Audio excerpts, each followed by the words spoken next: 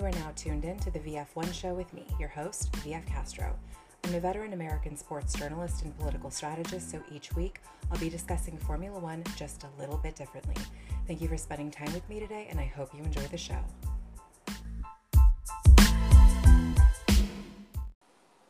Welcome to the VF1 show with me, your host, VF Castro. I have a very special guest on today.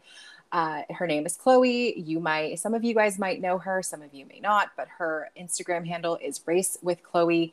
She's the founder of FemSpeed, which connects women throughout the world with jobs in motorsports. She's studying aerospace engineering at the University of Lancashire in England, where she hopes to one day land a job in Formula One as an engineer. Chloe, thank you so much for joining us today. Hello, thank you so much for having me. I'm so excited. You're the first guest on the VF1 show, so I hope that we get this thing started in an exciting tone for sure, especially after last night's race. Oh my God, don't even get me started. What happened?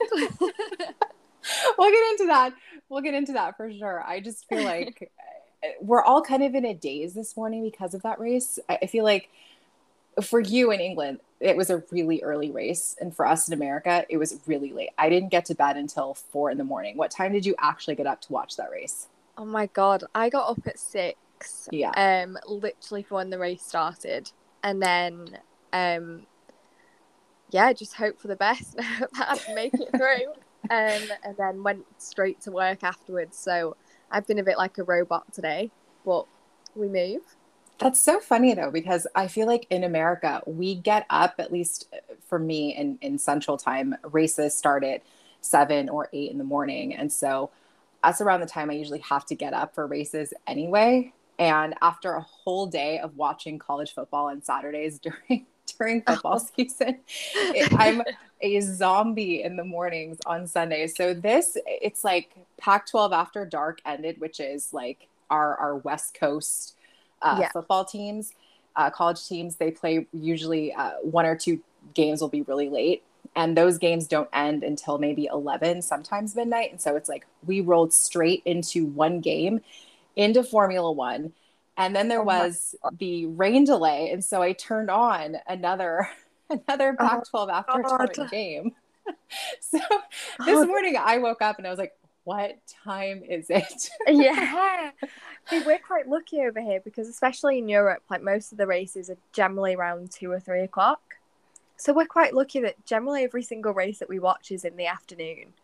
I think it's just the select few which are at crazy times for us, but generally it's no big deal. And I think sometimes I'd probably watch the highlights, but for this one I was like, no, I'm going to get up. I'll do it. I'll make it.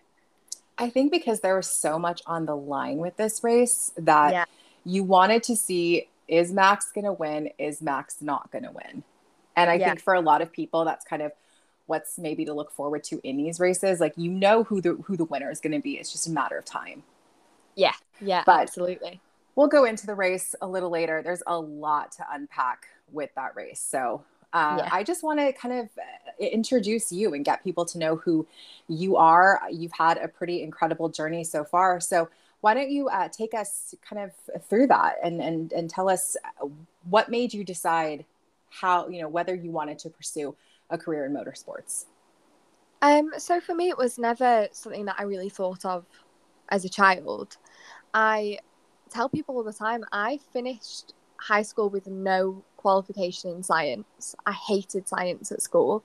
And it was only till a few years later that I was like, oh, maybe I should do it and see how it goes. And I was cabin crew at the time for British Airways. And I was completely obsessed with the planes and I wanted to know a bit more. So I kind of pursued engineering because of that. And then it was only a conversation that I'd had with someone and we were talking about F1 and I was saying I'd always been brought up watching it with my dad and I used to go to bike races with my mum and all that kind of stuff, that they said, oh, well, you could work in F1 with an aerospace engineering degree. And I was like, oh my God, I never thought of that. And that was it. It just kind of triggered it. And I went from there and I was like, right, okay, I'm doing it a bit older, so maybe I need to get more experience and look more attractive for when I graduate to employers. So yeah, it's just been a bit of a crazy journey, especially in the last year since I started my first year at university. So yeah, wild ride, but the best. It's always the best. Yeah, I kind of have a similar story. I started a little later in life and waited and figured it out. And now I feel like, okay, I know exactly what my purpose is, what I want to do. So I think that should be encouraged Yeah, for sure. I think that, because sorry, go on, go on.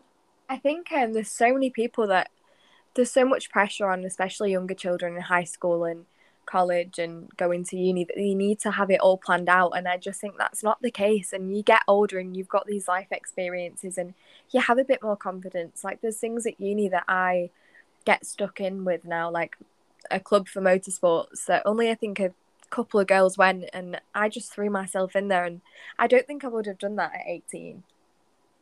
I feel like at 18, and I'm just going to assume this is kind of a global thing, that at 18, you're just now an adult Yeah.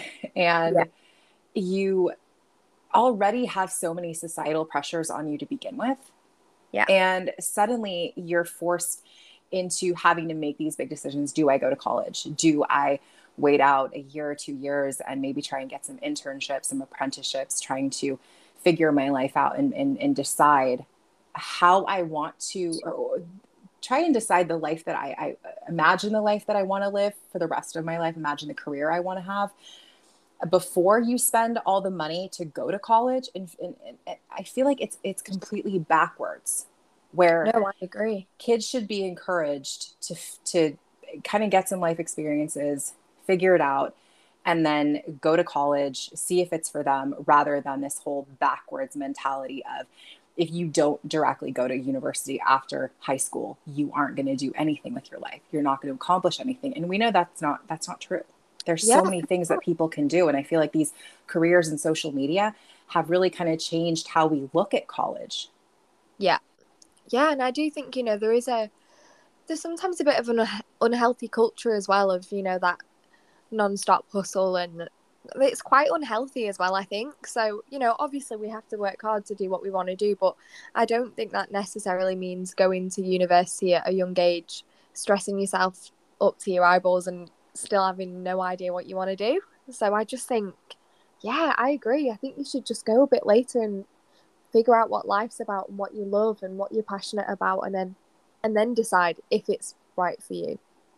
Well, that kind of goes into the next question I was going to ask you. What has been the most challenging aspect of this journey for you? Because I know that a lot of people I've talked to, they all have that challenging thing where they just didn't have confidence. They didn't feel like they had the right support system behind them to pursue the things they wanted to do. So they went the traditional routes, and then they hated it. They were miserable. And so what was that thing for you that's been the most challenging in terms of getting to where you're at right now? I think some of it was when I decided that motorsport was the way I wanted to go. I didn't have that many people around me to give me the guidance that knew much about motorsport or works in it at the time, which is why I decided to kind of start talking to people and networking. But I found that really scary because I didn't know what path was the right path. And there was a time where I was unsure whether I should be doing aerospace engineering or something else. And it was a bit difficult because I didn't really know who to ask and who to look for advice from. So I think that was quite daunting for me. And although I was saying, yeah, figure yourself out and go to uni later, I think going as an adult is quite daunting as well because I'm 7 years older than most of the people on my course, which is crazy. And But people don't realize too that when you're an adult student, you have so many more responsibilities. You have a job, you have, in a lot of cases, you have a career. Some people have entire families to take care of on top of going to school. So if they think, oh, you're just a late bloomer, like there's a lot to be said about people who just test themselves and push themselves as they get older and go back to college and try and, carve out a new life for themselves. yeah, and I think it is scary and it is a bit of a risk, um, especially as an adult. And I don't think it was one that I took lightly. It was a lot of consideration for a couple of years before I actually went for it. But yeah, it is crazy, but it's also quite nice, and it is nice to be with the people that are a bit younger. And sometimes it's quite scary when you refer to things that they don't even know exist. But it's great. It's really good. Do you think that because of those challenges you had where you didn't really know where to turn to, you didn't really have a lot of guidance, is that what made you want to start FemSpeed? Yeah, that was a huge part of it. Just because I know that there were so many people out there that had no idea. And I even had a couple of people message me on Instagram when I started posting more about motorsports and stuff, saying, "Oh, this is what I'm interested in, and what do you think?" And I thought, you know what, like let's make this a thing where we can just talk to each other and make friends, and because it makes you feel better having someone else with you along the way. One of my friends I made through a mentorship that I did, and we've stuck together the whole time, and it's great because someone understands when you're getting job rejections or you're trying to apply for an internship and stuff like that. It's nice to have someone that gets it. So FemSpeed was made mostly for that reason. Yeah. Awesome.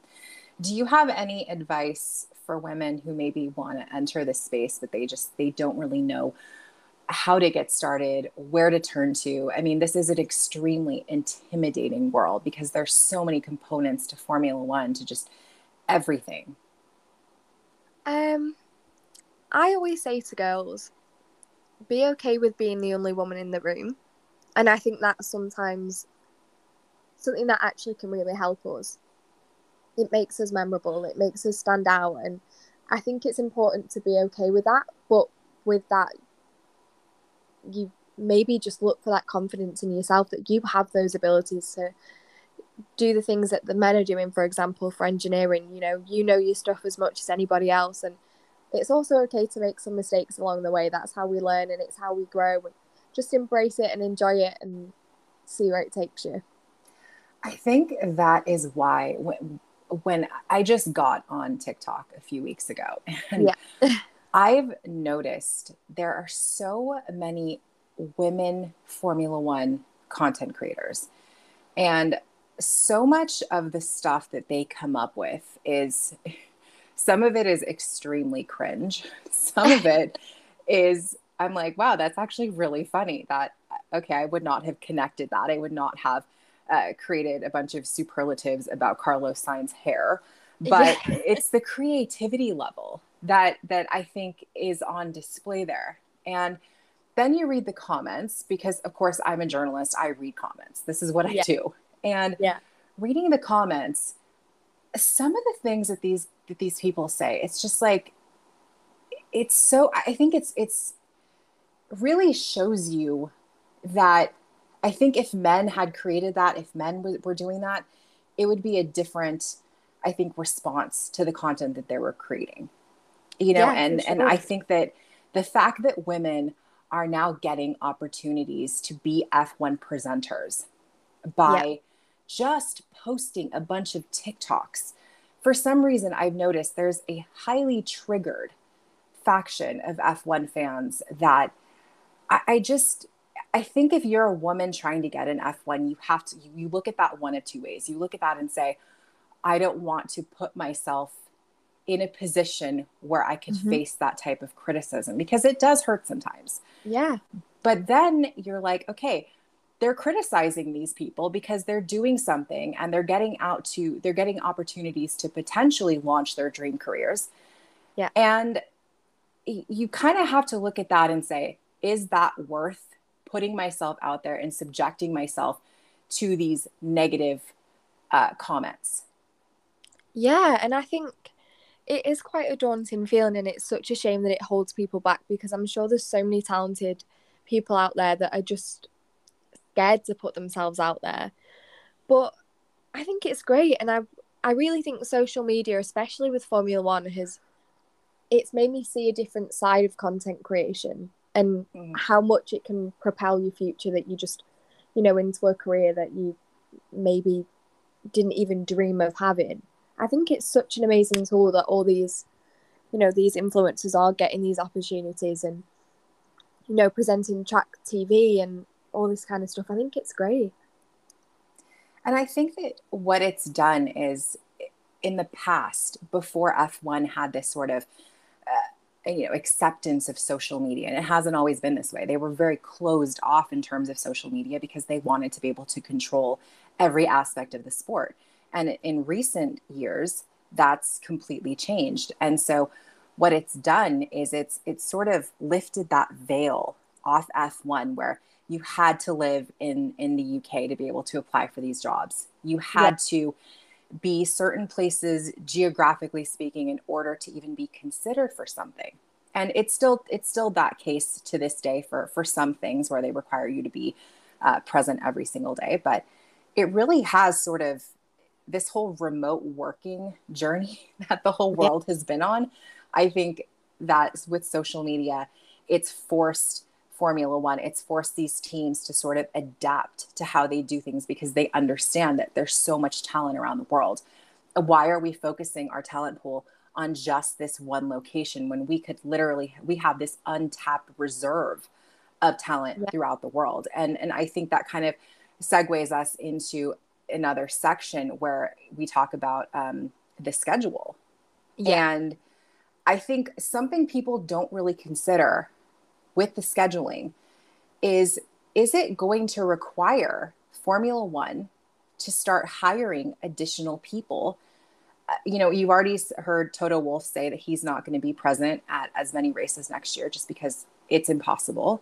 Yeah. How many other teams and is F1 itself going to have to adjust to that, and hire more presenters, hire more people on the pit crew? I think there's a lot of logistical issues that are that are inevitable with Mhm. this calendar expansion. Yeah, for sure. I don't think that you can physically keep that up. I mean, traveling to all those races, it must be insane. And of course, people do it because they love what they do and they love being there. But I don't think it's attainable for that many races. And from me traveling in my old job, I know that it's hard, it's tough on your body. And yeah, I think that maybe they should definitely do something like that and have, a second team to rotate and all that kind of stuff. I think it's needed. Well, you said that you were on the cabin crew for British Airways. Can you kind of walk us through, did they have any sort of specific training for you on time zone changes, on endurance training? Like, was there anything that, any wisdom or guidance you could potentially impart on us for how you're supposed to train your mind and your body for these time changes? Well, they just said to us, really, when you're tired, sleep, when you're hungry, eat. But realistically, No. we can't all do that. I mean, especially in F1, we were quite lucky that we'd land somewhere after a long call and we'd get maybe 24 hours, 48 hours. So you have that time to adjust. I can't imagine how rough it is on the teams where they land and potentially go straight to the track or get a few hours sleep and then into the track. So for me, I think it was very different because I would always try and stay on the time zone that I were on and just jump straight into it. And it was brutal sometimes. So yeah, I wouldn't even know where to start in giving them any help because I just don't know how they do it. It's crazy. Well, I know that in Singapore, weren't they on British time in Singapore? They Yeah, adjusted their entire schedule. So every single thing was completely backwards, knowing that the race was going to start so late. But that was supposed to help them adjust yeah. in a So better way. yeah, they stayed on UK time, but then went to Japan and then had to Exactly. move over. So I suppose maybe an extra week helped, but maybe it would have helped adjusting to Singapore and then only having a couple of hours to change for Japan. I suppose it's just crazy with all those time zone changes, especially on, double and triple headers where you are constantly doing something different. Well, and something that a lot of fans don't really consider is that you've got for this race, Yeah. people have been away from their families now for two Yeah. weeks Yeah. straight. Yeah. And in some cases, it's 3 weeks. Some Yeah. cases, they're gone for well over half the month. Yeah. And this is for what, 7, 8 months now? Yes. So Yeah, and you've if got not before, because of pre-season testing. exactly. Exactly. So it's like people think that, oh, well, they've got this, this break. And of course, because China was removed from the schedule and they couldn't find, a filler race or anything for it, that they had this secondary break after the primary break, summer break. Yeah. But even that, do these people genuinely think that that is enough time to spend with your families? Yeah, I suppose it's not even, let's say it's bang on 2 weeks. You've got the day of jet lag on the other side, and then you've got the day of preparing to go before. And I think, jet lag and constant traveling can mess you up for a couple of days before Mm-hmm. you're right again. And it is hard. I mean, obviously, I can only talk about my experiences before, but it is difficult when you've got events and things like that, social or family get-togethers a couple of days after you get home, because you're trying to adjust and you want it to be quality time, but because you're that exhausted, it's not always. Right. And I know friends in F1 and the same thing you just said. Yeah. They the second they get home, they are so exhausted. They just want to sleep. And before they know it, a nap has turned into pretty much 2 whole days of them just sleeping to try and adjust their bodies. Yeah. And for you, your boyfriend is in Formula One. Yeah. What has he said about any of this? I mean, he's tired. Yeah. He I think he's just tired. And then he just missed home, and I think that's probably something that we talk about. Because it must be hard, and I would feel the same if I was away for 2, 3 weeks at a time. So yeah, I think yeah, he's tired. Yeah, I mean, these are things that people don't really think about is that there's actually this is the biggest traveling circus in the entire world. Yeah. And these people, you think that it gets easier for them, they get used to it. They're, that's not true. Let's just let's just end that debate right now. They do not get used to this. It No. is exhausting. They are constantly tired. And you know what? This is the thing too that kind of makes me question and hope that F1 is considering hiring significantly more people on the pit crew to sustain this new schedule is that when you're in a pit crew, especially, there are so many things that can go wrong. Yeah. So many things that can go wrong. And you have to be sharp. You Yeah. have to be there, present. You cannot be tired. Anything can happen. All it takes is 1 second.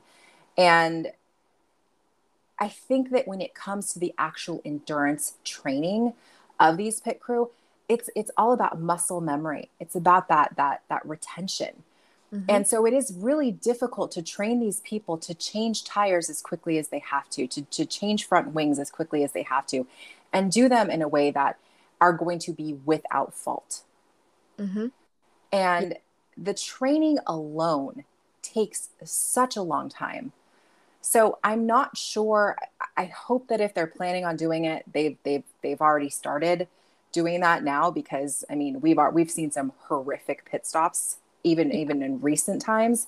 So Yeah. we know, but it makes you wonder, is the quality of the racing going to suffer because pit crews are going to be more tired? This is an inevitable thing. Yeah. But I also think, I suppose,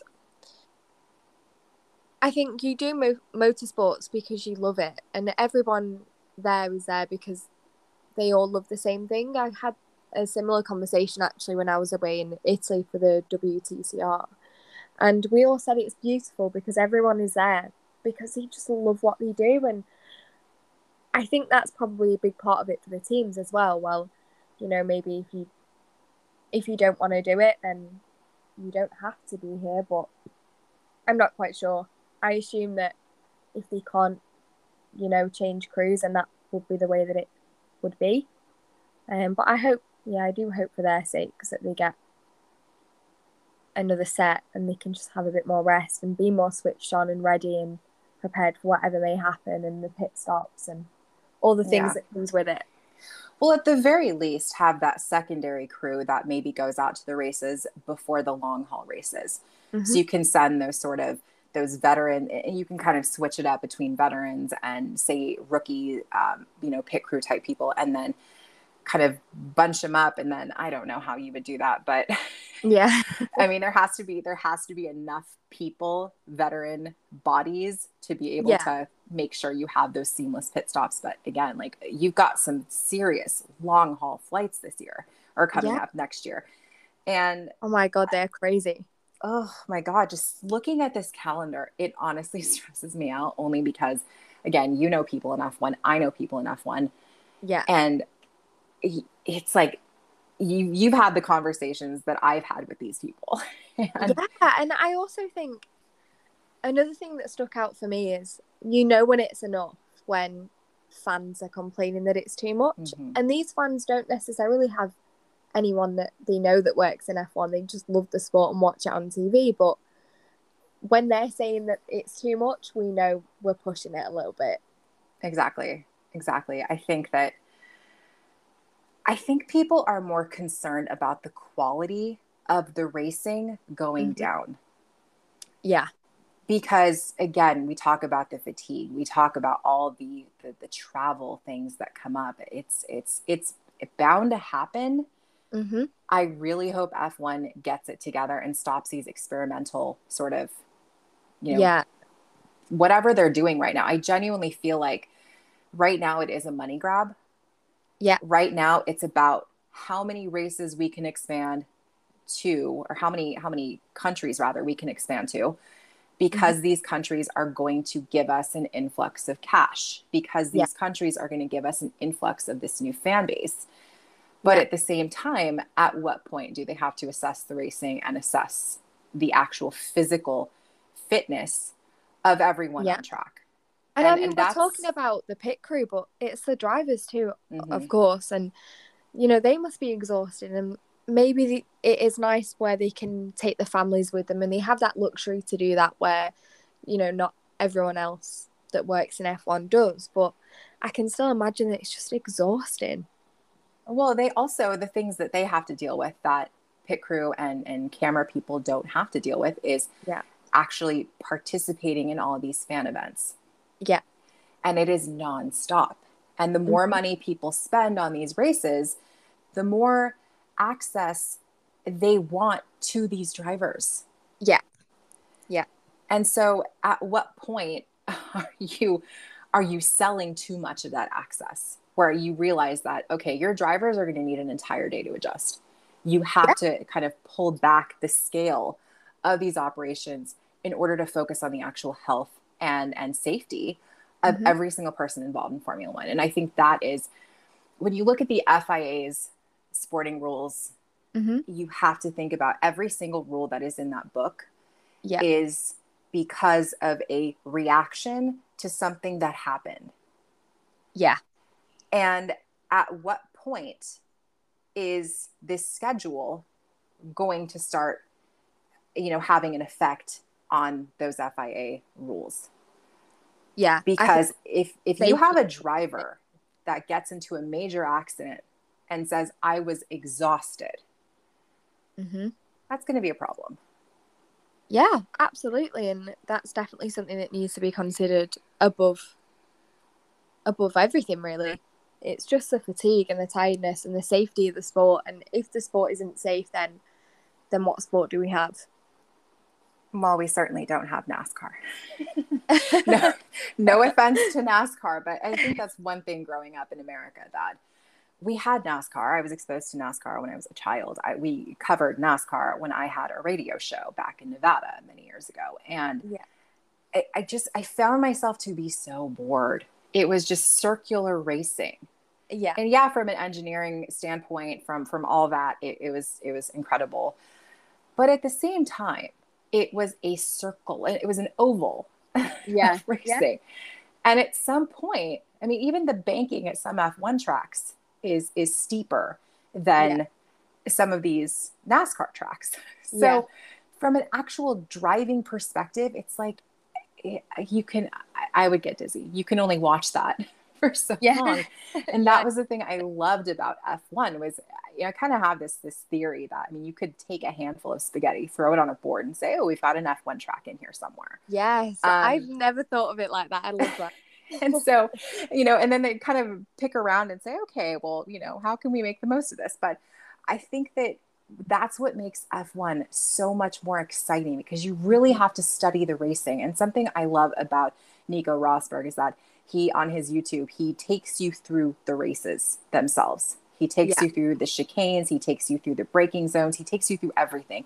And he basically takes you through a racer's mindset in every single thing that goes through your head, all the things you have to consider on Yeah. these racetracks. And it's such a cool way of connecting fans to the sport in a way that they might not have, necessarily have access to, because most people don't have racing simulators.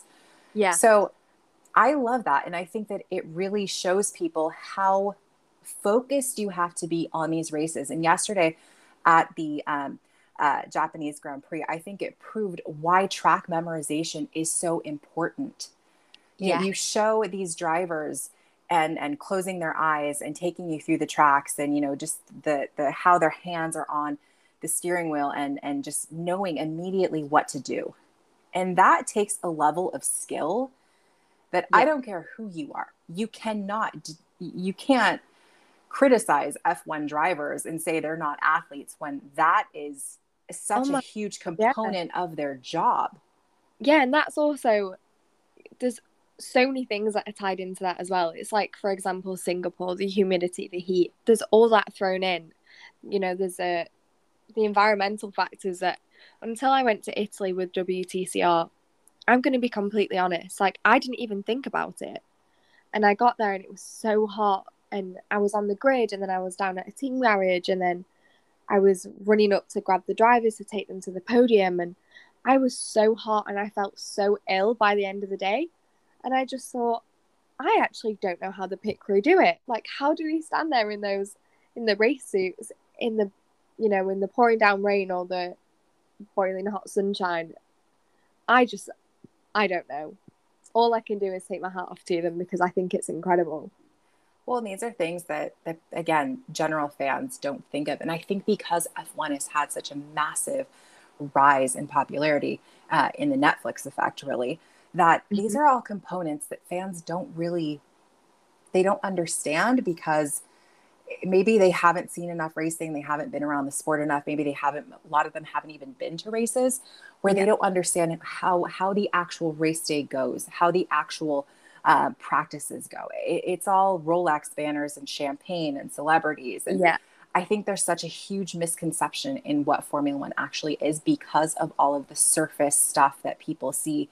And they just think, oh, this is fabulous. Yeah. Miami, let's talk about all the celebrities that are on TV, that they're Yeah. interviewing, and without really any regard for just how hot everyone actually is under those race suits, just Yeah. how hot everyone actually is in those garages. But they're trying to keep it together. They're trying to stay hydrated, because they understand that one split second could change everything. Yeah, for sure. Yeah. I wonder how F1 can change that narrative, and sort of, kind of shift the focus from this, glitz, glamour, Hollywood Mhm. thing that F1 is kind of turning into, and shift the focus back to what it actually is. We had Monaco for that. We I had think, Monaco for, Tom Brady throwing passes to Daniel Ricciardo off a yacht. We had it for that. And now I can only imagine what Vegas is going to bring us. And I'm not being a hater. I love Vegas. But at the same time, there's a lot of physical pressure that comes into this. yeah, and I think it can be worrying sometimes, because you're right, it has turned into a very Hollywood sport, and it's very, what celebrity can we get on the grid, and who can we put here that makes the sport look more fun? And I think sometimes it makes it less accessible for the fans who have been watching F1 since they can remember. I think it makes it harder for them. For example, Miami, there was no general admission, and most of the true fans come into the sport through general admission. That's all they can afford, and they've saved up all year long to go to this race, and then when tickets go to like £2,500 or dollars for a grandstand ticket, it becomes unattainable to those people that genuinely love the sport and know everything about it, and yeah, just support it since the beginning. I think, I mean, you were at Monza Yeah, and you saw the chaos that yeah, ensued.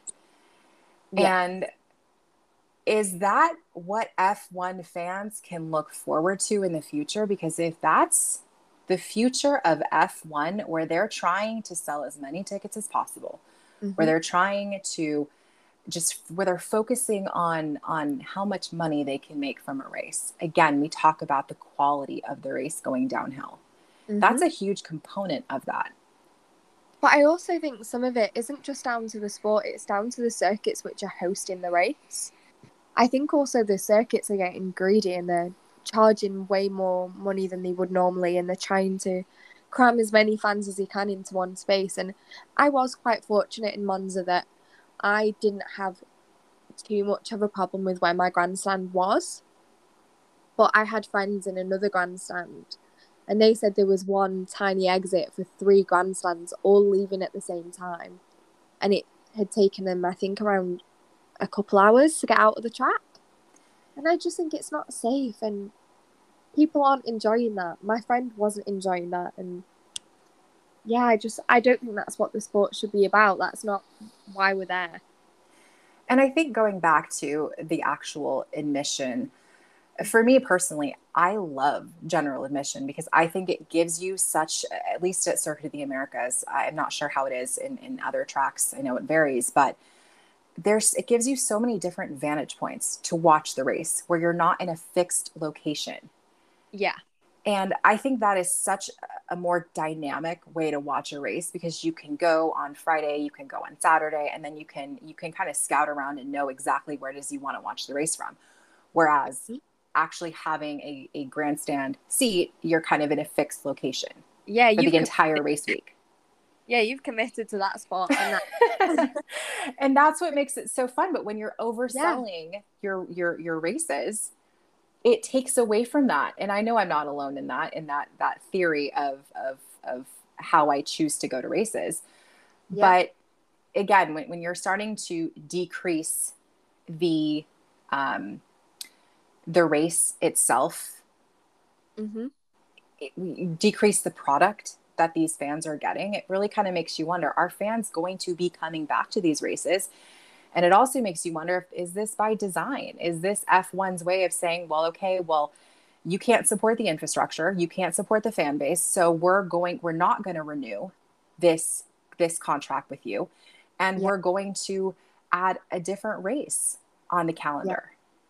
Yeah, and I think it's a shame because it is potentially damaging those historic circuits. I mean, when I booked Monza, I was so excited because it's the Temple of Speed and it's iconic, and it's one of the places that I really wanted to go. It was on my list. So, yeah, we don't want to see those tracks go, and the special tracks, and, to us as fans, as an event that they remember there, even Daniel Ricciardo winning Monza last year. Ugh, It that makes was you want to go and see where these moments have happened. So, and you can't exactly. get a new track. So, yeah. And speaking of the new track, I know Miami is, wow, to this day, people still talk about the fake water, like these Oh my. multi-million-dollar yachts being inserted into these fake water little whatever they were. Miami Yeah. officials have said, oh yeah, we're doing that again this year. That was great. Like, that was not great, that was an embarrassment. I could Like, not believe it. My friend sent me the picture and I was like, this is a joke. Like, this has to be a joke. Like, there's someone there that's just, it was I, so bad. I Like, can't believe it. and it kind of makes me wonder, I'm like, what kind of gimmicky crap can we look forward to in Vegas? And again, I love Vegas. Vegas Yeah. is, it's one of my cities, but but I am very concerned about what kind of gimmicky stuff is going to go down in Vegas. And they're spending a lot of money building up that Vegas F1 infrastructure. And I Yeah. respect it, but at the same time, it is Vegas. And Vegas is known for bigger, better. Oh yeah. If it's Yeah. not bigger, make it bigger. So Yeah. I'm genuinely concerned. And where my biggest concern is, and I have raised this point to a few people in F1, is the actual track itself. It's not a track; it's a street circuit, and Yeah. all of those streets that are planned for the race, Mm-hmm. those are very heavily trafficked streets with lots of big trucks that are constantly bringing stuff in and out to the casinos. Yeah. It's going to Those be interesting. Yeah, those roads are not the best maintained roads. So, Oh. so I've got my concerns about how Yeah. logistically they're going to pull this off. And again, if you're going to expand races, you can absolutely 110% guarantee safety first and foremost. Okay, Yeah. fine, whatever. Have whatever you want, glitter or whatever. Yeah. But that's my concern right now. And again, with Miami, my concern was the heat, and that concern was justified. Yeah. Oh yeah, for sure. And I am very interested to see how Vegas plays out, and if I could, I would go in a heartbeat. So I'm so excited to just see what's going to happen and how they are going to make it all work. And I'm sure they will, and I'm sure they will find a way. And yeah, it'll be very interesting. Yeah, I'm genuinely concerned about how this racing schedule is going to play itself out because again, we talk about the European legacy tracks. We talk about what is going to happen to those tracks if Mm-hmm. they start to be, replaced every, 2 years or so with these new tracks and what it's going to do for the sport. And I think that is that Netflix effect. Yeah. And we see that Netflix effect happening a lot in the sport right now, for better or for worse. I Yeah. think the better part of that is that we're seeing a lot of talent emerge that we maybe wouldn't have seen. Yeah. And that is giving a lot of people an opportunity to really just kind of come into these roles naturally that where these opportunities wouldn't have been available in the Mm-hmm. past. But again, the downside of that is we talk about the fatigue, we talk about the actual races themselves, these iconic races disappearing from the calendar because they maybe can't come up with the infrastructure that F1 feels confident in. Yeah. And these are some serious concerns I think that most F1 fans have right now, and they're Yeah. completely justified. But what do you think about the Netflix effect? Um, I think it's good in the way that it's bringing these new fans into the sport, and it's just showing how good F1 is. And I have friends that will say, you're really into F1 and I'm thinking I want to start watching it and maybe see. I point them towards Netflix because it gives them the idea of the team's dynamic and how they work and how the teams interact with each other and what it's like. I think the downside is it's very over dramatized, Yeah. and obviously it has to be. It's a TV show. They don't want it to be boring, but I think there's like I think part of me, I feel like there's a lot of like football hooligans like coming into the sport from it, and they want the drama and they want the teams to hate each other and the team principals, and realistically, it's not like that. I don't like that side that it's bringing out. I think that's more of a UK Yeah, thing. it probably is. For sure, for sure. Probably Because is. we have our football teams here, our sports teams here, and yeah, you've got some people that are a little chaotic when it comes to that stuff, very territorial. But for the most part, I see what you're saying because Yeah, I again watching F1, having this sort of different viewpoint. Um, I see what you're saying, and I hope that people kind of can make that connection. But I do yeah, see that a lot online. yeah. I think And people get before, aggressive yeah, over the F teams and stuff. And F1's a friendly sport, and I think we all take pride in the fact that it's a friendly sport and everyone's welcome. exactly. See the F1 before this. Yeah, you had your people that would kind of chime in and say Yeah, what they wanted to say, but it wasn't to the levels that it is now. yeah, And I do think that for, I think, fan safety, Yeah. perhaps this should be addressed, because I think it's only a matter of time before something, it's already happened. It's already happened at races. You've already had fans that have been accused of saying and doing certain things that are, by all definitions, horrific. Yeah. It's only a matter of time before that aggressiveness starts to kind of, it's already percolating. So Yeah. we know the FIA is reactive rather than proactive when it comes to policy, when it comes to really anything. They don't preemptively think of things that could go wrong. It's like, oh, well, something went wrong, so we're just letting you guys know that don't do that. That's bad. In fact, we're going to put some stickers on our helmets this weekend, or some decals on the car that say don't do that, be better. And that's about as far as they take it, unfortunately. See, I think in the UK, from what I've heard though, obviously before the incidents happen, it must be difficult to control because we don't know that they're going to happen.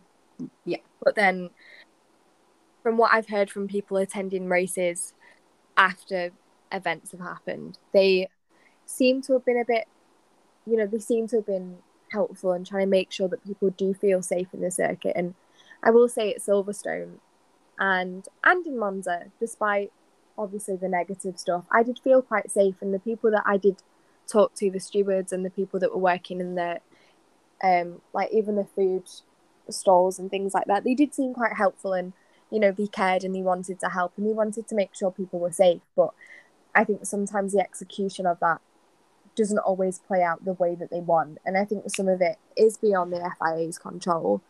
But it would be nice to see some more things that could help, but then at the same time, I don't know how we would stop that. Well, I think that gives us a good segue into the race yesterday in terms of the FIA's actual response to things versus, what we think their response to things should be. I mean, this is an F1, an FIA that every time there's a tragedy, something happens, it's here's all these memorials. Yeah. For this tragedy that shouldn't have happened. This is what we've done in the wake of this tragedy to sort of make the sport better, make it safer, et cetera, et cetera. Mm-hmm. And yet, Pierre Gasly, yesterday, driving by that tractor, and then the FIA turning around and putting blame onto Pierre for that incident. Yeah. At the same track where Jules Bianchi's accident occurred. Yeah, I was shocked to say the least. Yeah. I have no words. Truly. For the first time in my life, I have no words. I think it was horrifying, and I think to hear, you could see it when he spoke about it afterwards. He was terrified, and well, the drivers were terrified too. The drivers fully understood what that meant. And the FIA statement said, alleged breach of Article 57.2, speeding under red flag conditions. Car 10, Pierre Gasly, reached speeds up to 250 kph when under red flag and passing the scene of the accident. But someone posted the actual Article 57.2, and there's no actual speed limit defined in that. And you also need to think of the human factors that are involved. How long before that incident was the red flag deployed? How long does that driver have to react while reacting to the conditions that are around them, while trying to keep safe, while in the tractor? How much time do you have then to process slowing down when you've got all that other stuff going on? Yeah.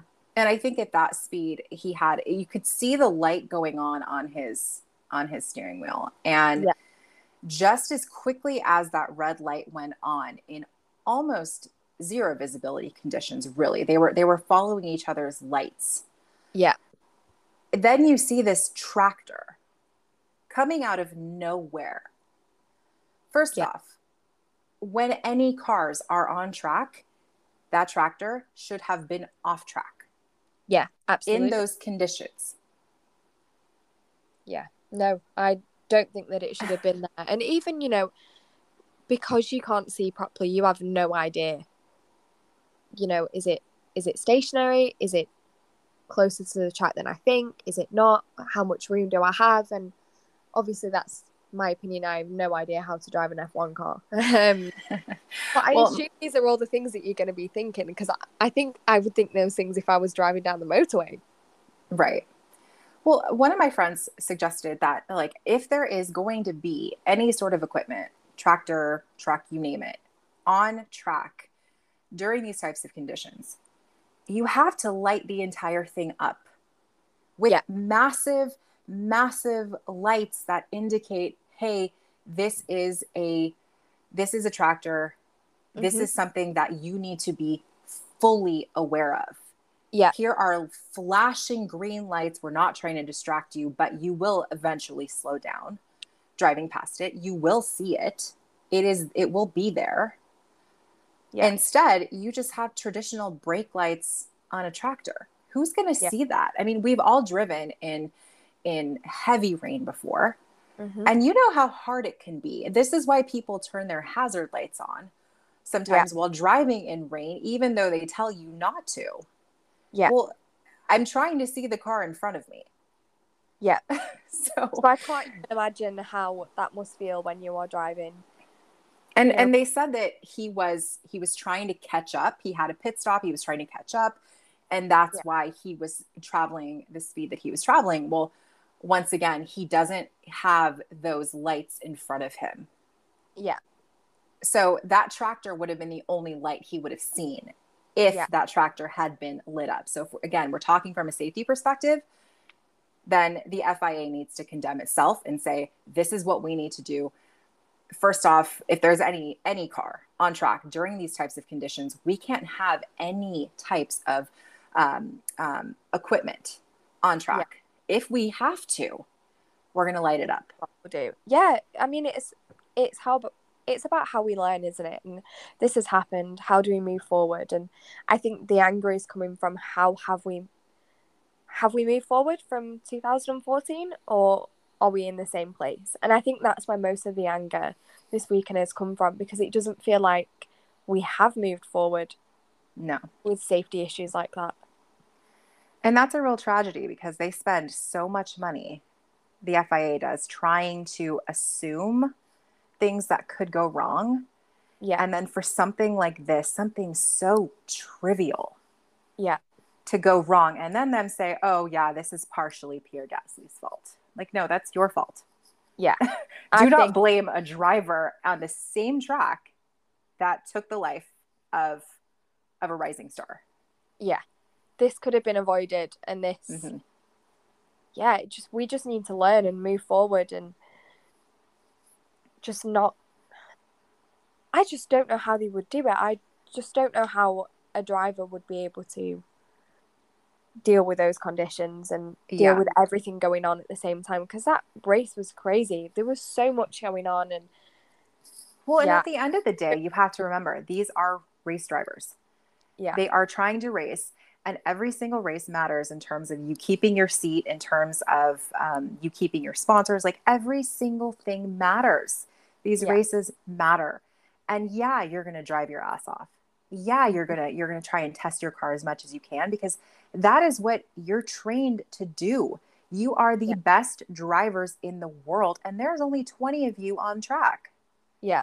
So yeah, you're going to do things that we might think, oh, well, I could never do that. Yeah, you couldn't do that. You don't have super license. Yeah. This is what these guys do professionally.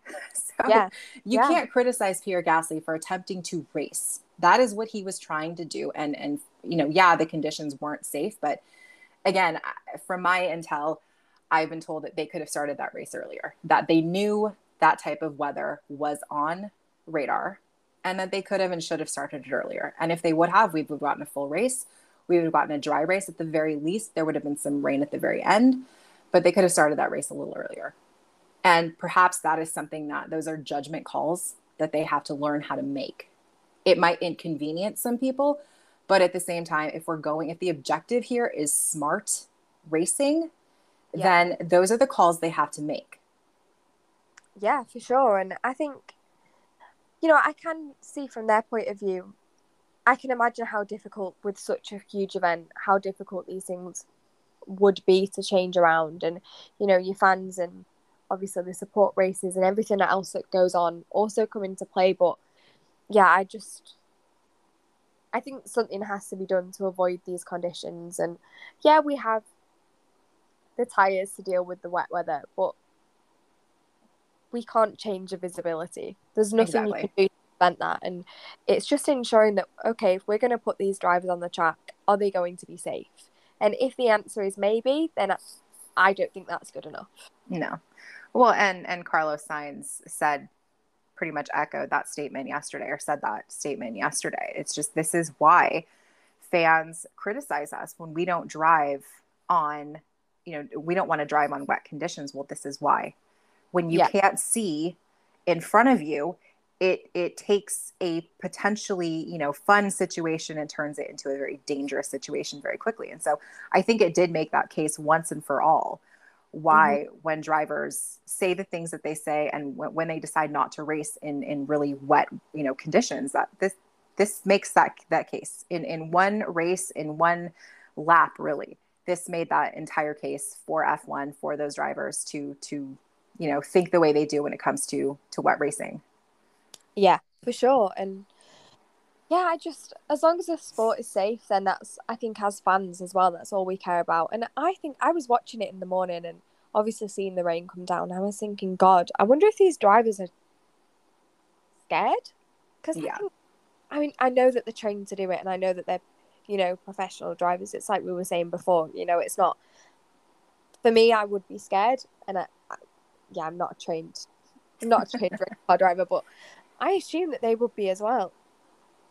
Yeah, I think at some point you have to realize, again, because of what happened on that track, Yeah, that is the track where I think drivers are going to be more hyper vigilant of everything that could go wrong.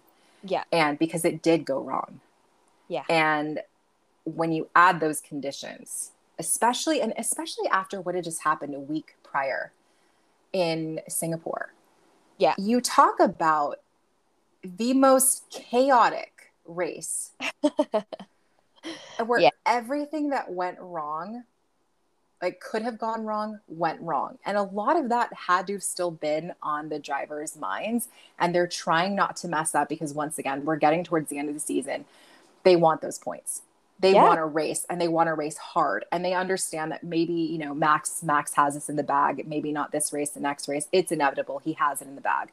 yeah, But for those other drivers, every single point matters. For those teams, every single yeah, point towards the constructors championship matters. yeah, So absolutely. you've got to know that, okay, we're trying to race. We still have Singapore in our mind. We've Yeah, got this track that people think about and there's an unfortunate, really sad memory that gets into hmm, people's minds when they think about that track. And so I don't know, I think from the FIA's perspective, they need to start putting that human element into how they decide to formulate, their strategies for these races and how yeah, things are going to go off. Because I think for them in F1, so much of the decision making process relies on data. yeah, It's all about the data. And at some point you have to sit there and say, okay, we can only rely so much now on data. We have to start making mhm, decisions that put humans in front of data.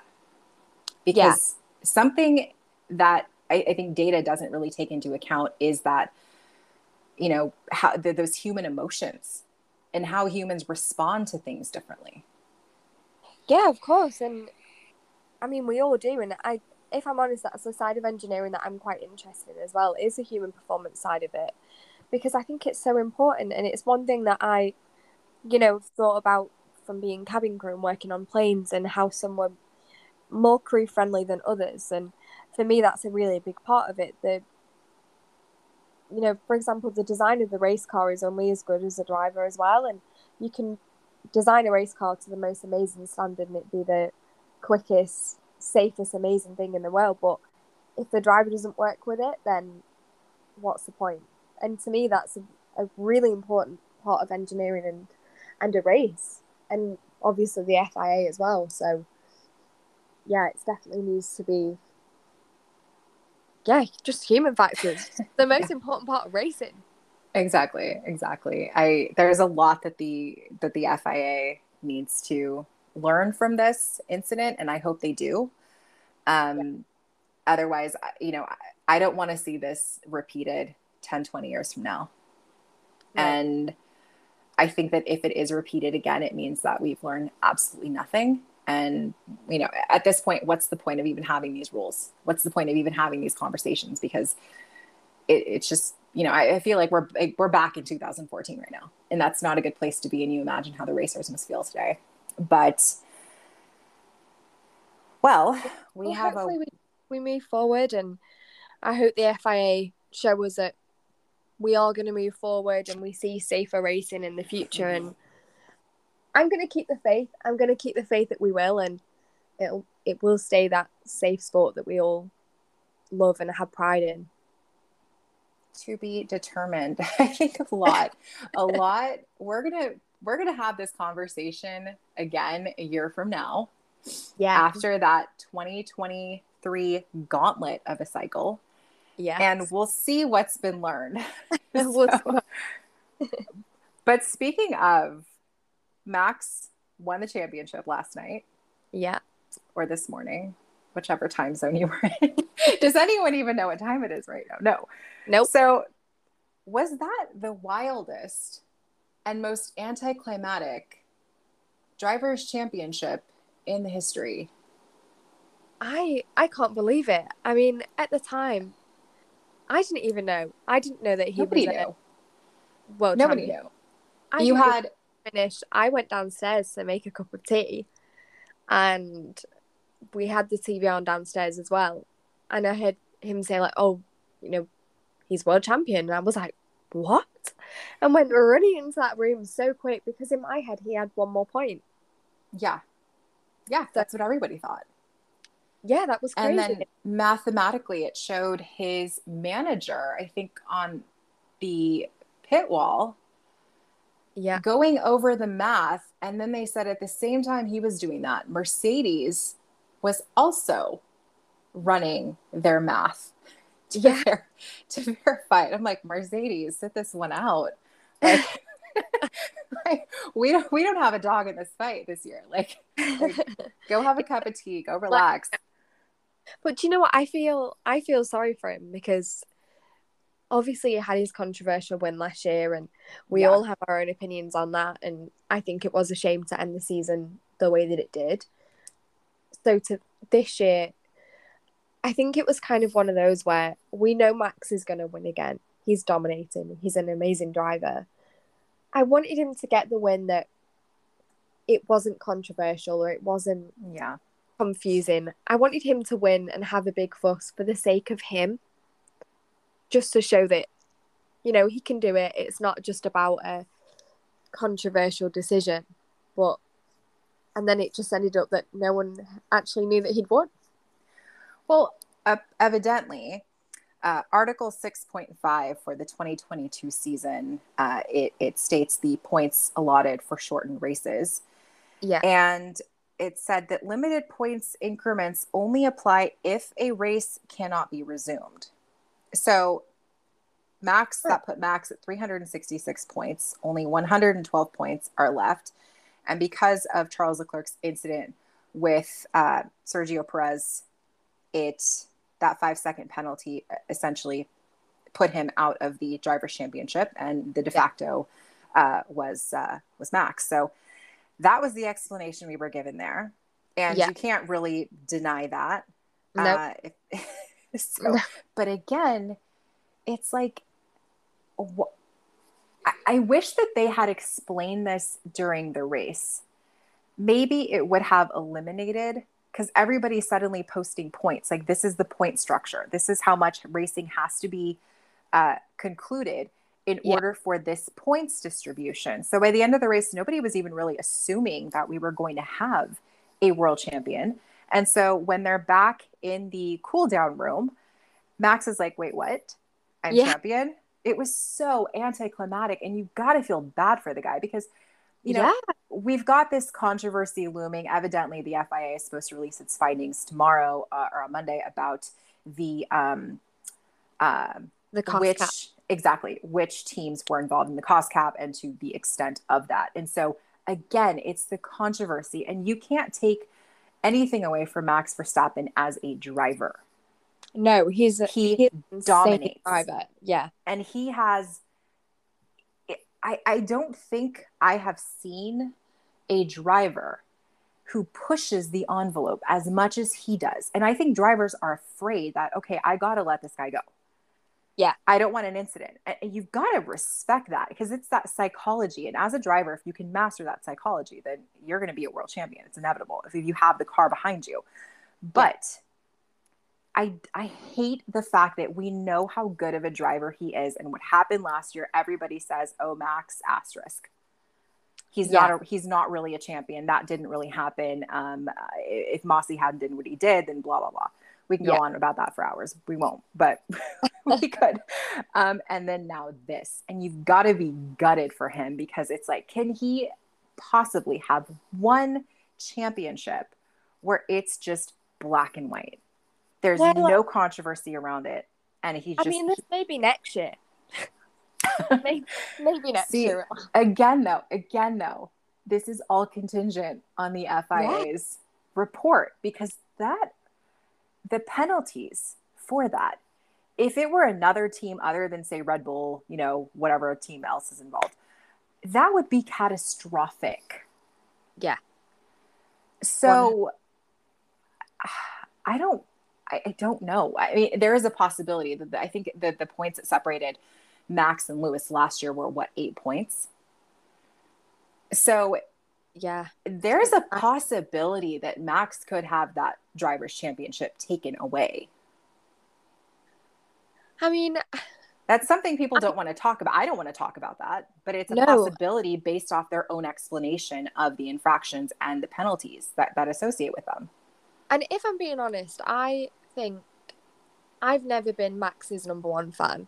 I mean, you'll know that we've spoke about, obviously, the drivers we like and things like that before. And I've never been Max's number one fan, but I can't get away from the fact that he's an insane driver.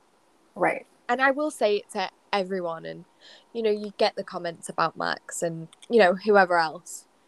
And you can't get away from the talent. And I do just genuinely really feel sorry for him. I feel like he deserves to win properly, and he deserves the fuss that he is due. Because obviously even last year there was so much negativity around it, and I just want him to win for him, and I want it to be good, and I don't want that title to be taken away from him, because he's just owed that. I feel like if that title were taken from him, it wouldn't actually be taken from him. It would be one of those things where we all knew it. We saw it. He raced Lewis Hamilton like Lewis Hamilton has never been tested in his entire career. Yeah. And some rules might have been bent to allow Max such a fast entry into F1, but the time to debate that has long expired. Those are moot points at this point. But I gotta feel bad for him. And I will say this year, I have grown to like Max more, because I see him maturing. I see him really kind of growing into this driver that he's so calm. He's a different driver. Yeah. Yeah, I think there is a big side to him that we've never seen before. And maybe it is that, achieving the world championship, maybe that made him calmer, maybe. I don't know. He made it, he did it, and now he just carries on. I'm not sure, but I really like Max this year, which will shock a lot of my friends for me to say that out loud. I know, me too. They're going to be like, has someone drugged Chloe and put her on this podcast? Like, she would never say that. But I genuinely have grown to like him a lot this year. He's enjoyable. He's funny too. It's like you want to know his life now, because you're like, okay, this isn't some, angry teenager, angry, early 20-year-old. This is a guy who's genuinely grown into himself as a driver. He's entertaining. He carries himself well. Yeah, he might say some things that we might deem as harsh, But Yeah. again, so does Lewis. Yeah. They You all know, do. and we've got this. I I have this opinion right now that there is an aggressiveness double standard between Verstappen and George Russell, Yeah. and that George Russell has become really aggressive as a driver, but he's not given the same criticism that Verstappen was given. No, no, not at all. I mean, And again, is it because we're conditioned to not like Verstappen as a villain because of the rules that were bent, because of how, or not bent, but yeah. that allowed him in because he was so young when he got in? And is that double standard exists because we've kind of grown up with thinking that Verstappen is this villain? Yeah, because I think, especially with last year, I think, with being British, I love watching Lewis race. I think he's amazing. I really respect what he stands for in racing as well. All the Mm-hmm. things that he's done externally outside of racing. I have a lot of respect for Lewis. And yeah, he's British. He's our driver. And I think part of it is that we are kind of conditioned to not like him like Max as much because I don't know if that maybe is a British thing that's brought into that as well, but yeah, he's impressed me this year. I'm very impressed. I Yeah. really like him.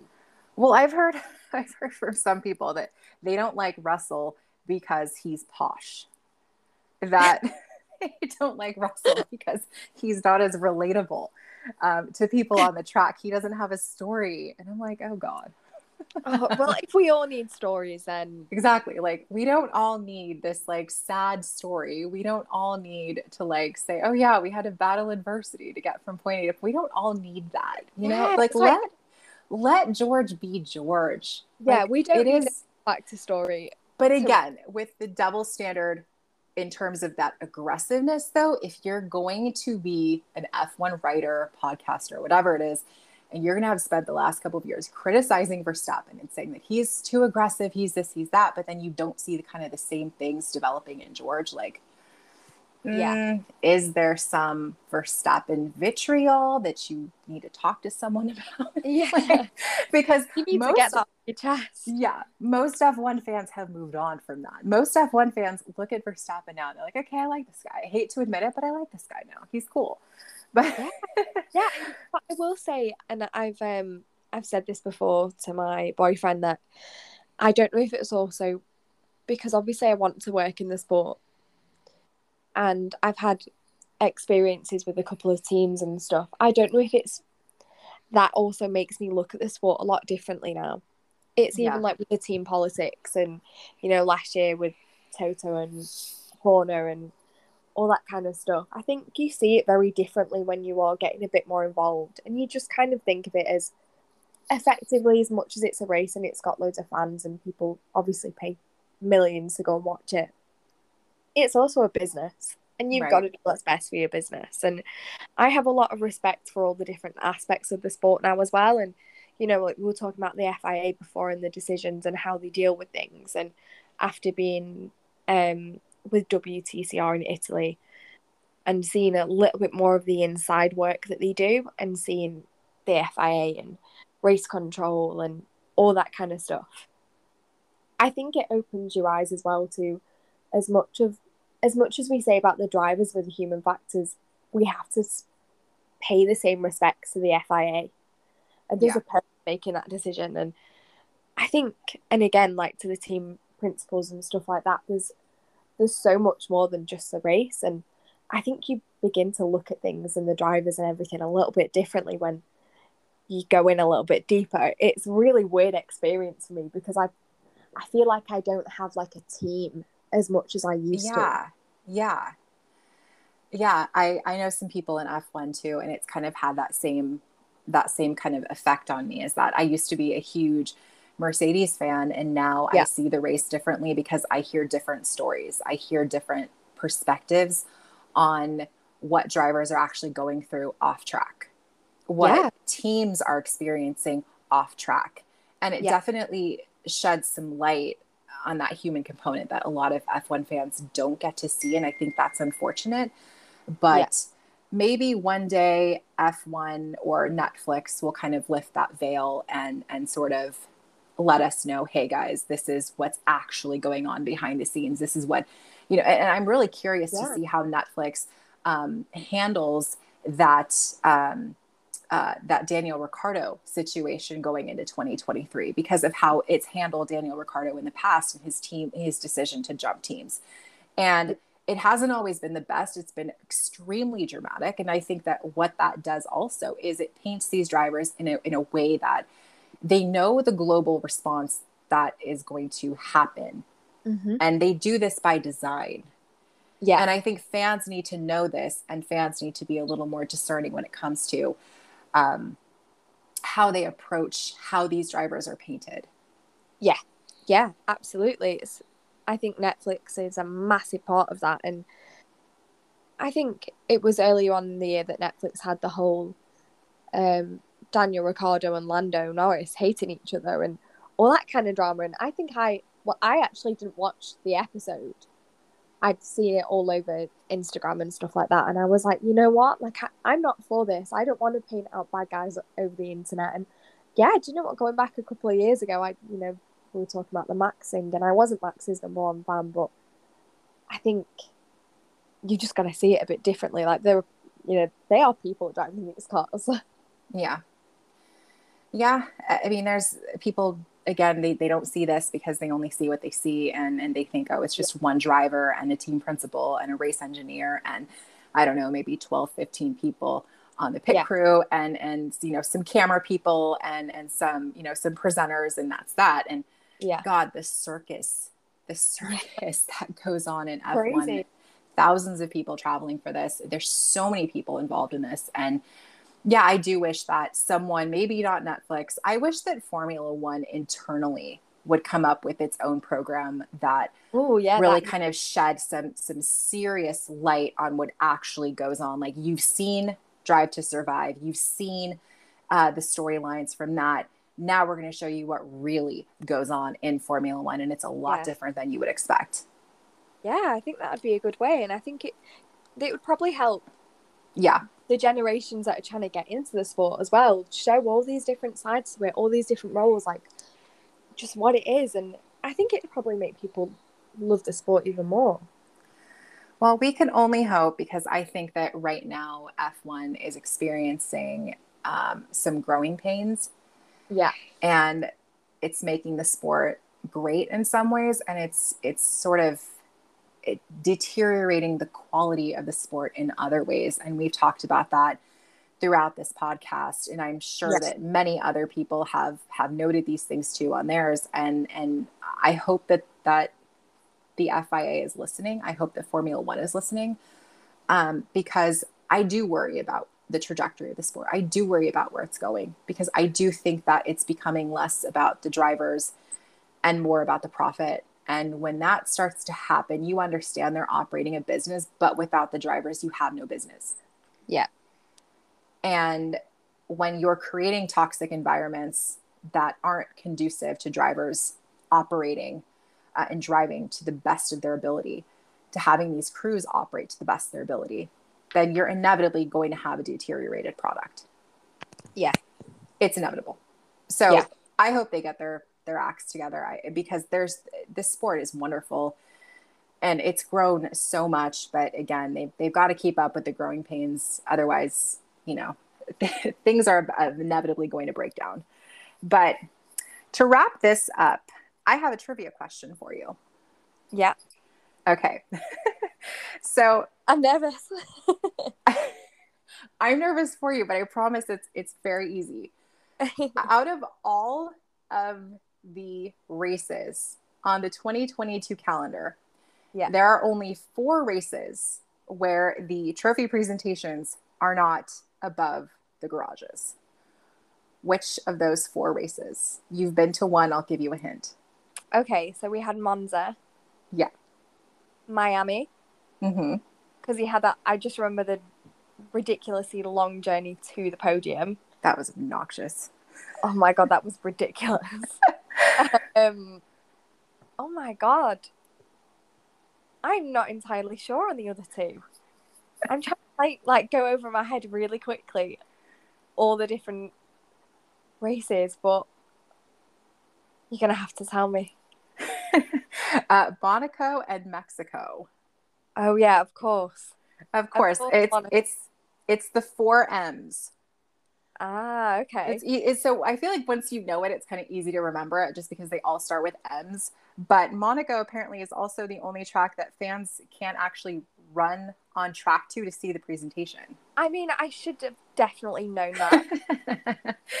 It's all these little details of F1, but you know, Yeah. it's Love fun to that. know. It's fun Yeah, to know. absolutely. I'll be asking people this all the time now. Exactly. I think I will be too, but I mean, they're gonna be like, Vanessa, shut up. Like, stay in your lane, Vanessa. Okay, fine. Well, that is all we've got today. Chloe, do you want to plug your social media handles one more time? Yeah, so I'm RaceWithChloe, and I also have FemSpeed, which if you're a fan or you want to get in the community or just meet some friends and have fun and learn a little bit more about the sport, we're welcoming. We're happy to have everyone involved. So I'd appreciate the follow, and I'm sure all the girls would too.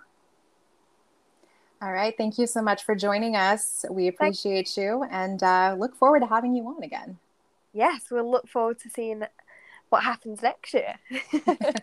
Oh boy.